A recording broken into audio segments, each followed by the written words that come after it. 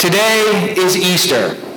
Today we celebrate the conclusion of Lent because today Christ rose from the dead, blazing the path before us to enter eternal life. Today he conquered the reign of sin, showing that sin had no more power over those who abide in the Father's grace. Today is a day of great joy and rejoicing. So when you think about it, what a strange selection from John's Gospel that the church has chosen for us to hear today. Because when Mary discovered the empty tomb, it is not for her at that point a sign of the resurrection. She simply thinks that someone, perhaps the Pharisees or the Jewish high priests, have stolen the body. Mary said, "They have taken the Lord from the tomb." Similarly, even Peter and John do not initially recognize that Christ has risen. And when they come to the empty tomb, it is said of them, "For they did not yet understand the scripture that he had to rise from the dead." We, as readers of sacred scripture, have the benefit of knowing what to expect. We know that Christ will rise and that he will walk the earth those 40 glorious days before he ascends back to the Father. But in this moment, until they recognize the sign in the rolled linens, they are only more despondent. Not only has Christ been killed, but they now believe his body has been stolen as well.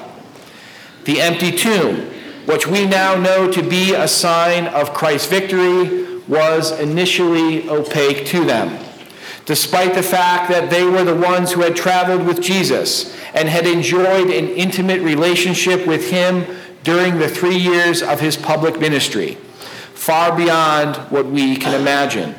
They saw his miracles and were directly taught by our Savior. Peter himself would later say in the book of Acts, our second reading, "He went about doing good and healing all those oppressed by the devil, for God was with him." We are witnesses of all that he did, both in the country of the Jews and in Jerusalem.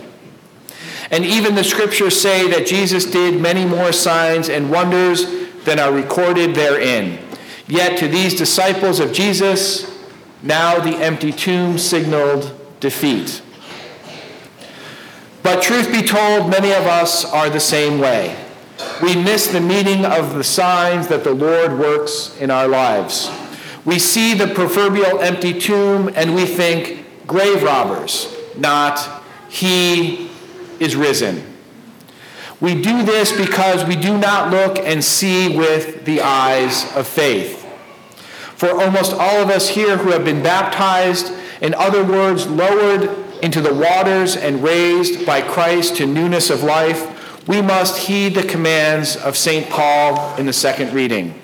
Seek what is above, where Christ is seated at the right hand of God. Think of what is above, not what is on the earth. If we look without the eyes of faith, if we seek only by the standards of the world, we are left with merely an empty tomb. An empty tomb that could be explained away by other theories than that a crucified man rose from the dead. But if we look with the eyes of faith, the eyes of God who sees through the arc of history, we see that the empty tomb has reverberated throughout the ages. It has served as the clarion call of justice in those seeking to triumph over the forces of evil, toppling tyrants and despots in its wake.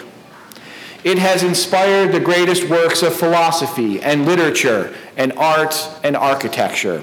It has given rise to the radical idea that the sick and the poor and the outcast are the true heirs of heaven, and that our care for them is the measure of our sanctity.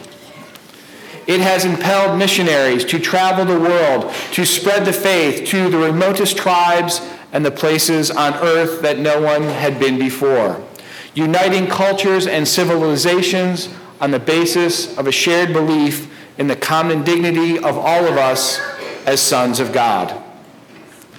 The faith in the empty tomb has given us the examples of thousands of saints who have been models of charity and self-sacrifice, sometimes even to the point of martyrdom. We are, of course, free to turn away from the empty tomb. We can believe that all of these good things, or something like them, would have happened in history anyway, under the guise of some other inspiring philosophy or religion.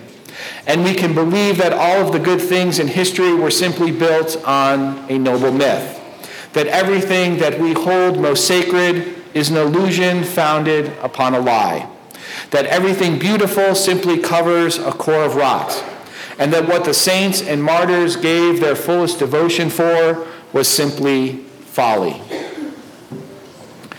Or we can believe that the Lord rolled away the stone covering the tomb, and in doing so, he allowed our eyes to be opened to a new reality, that even unto death, Christ's promise holds true.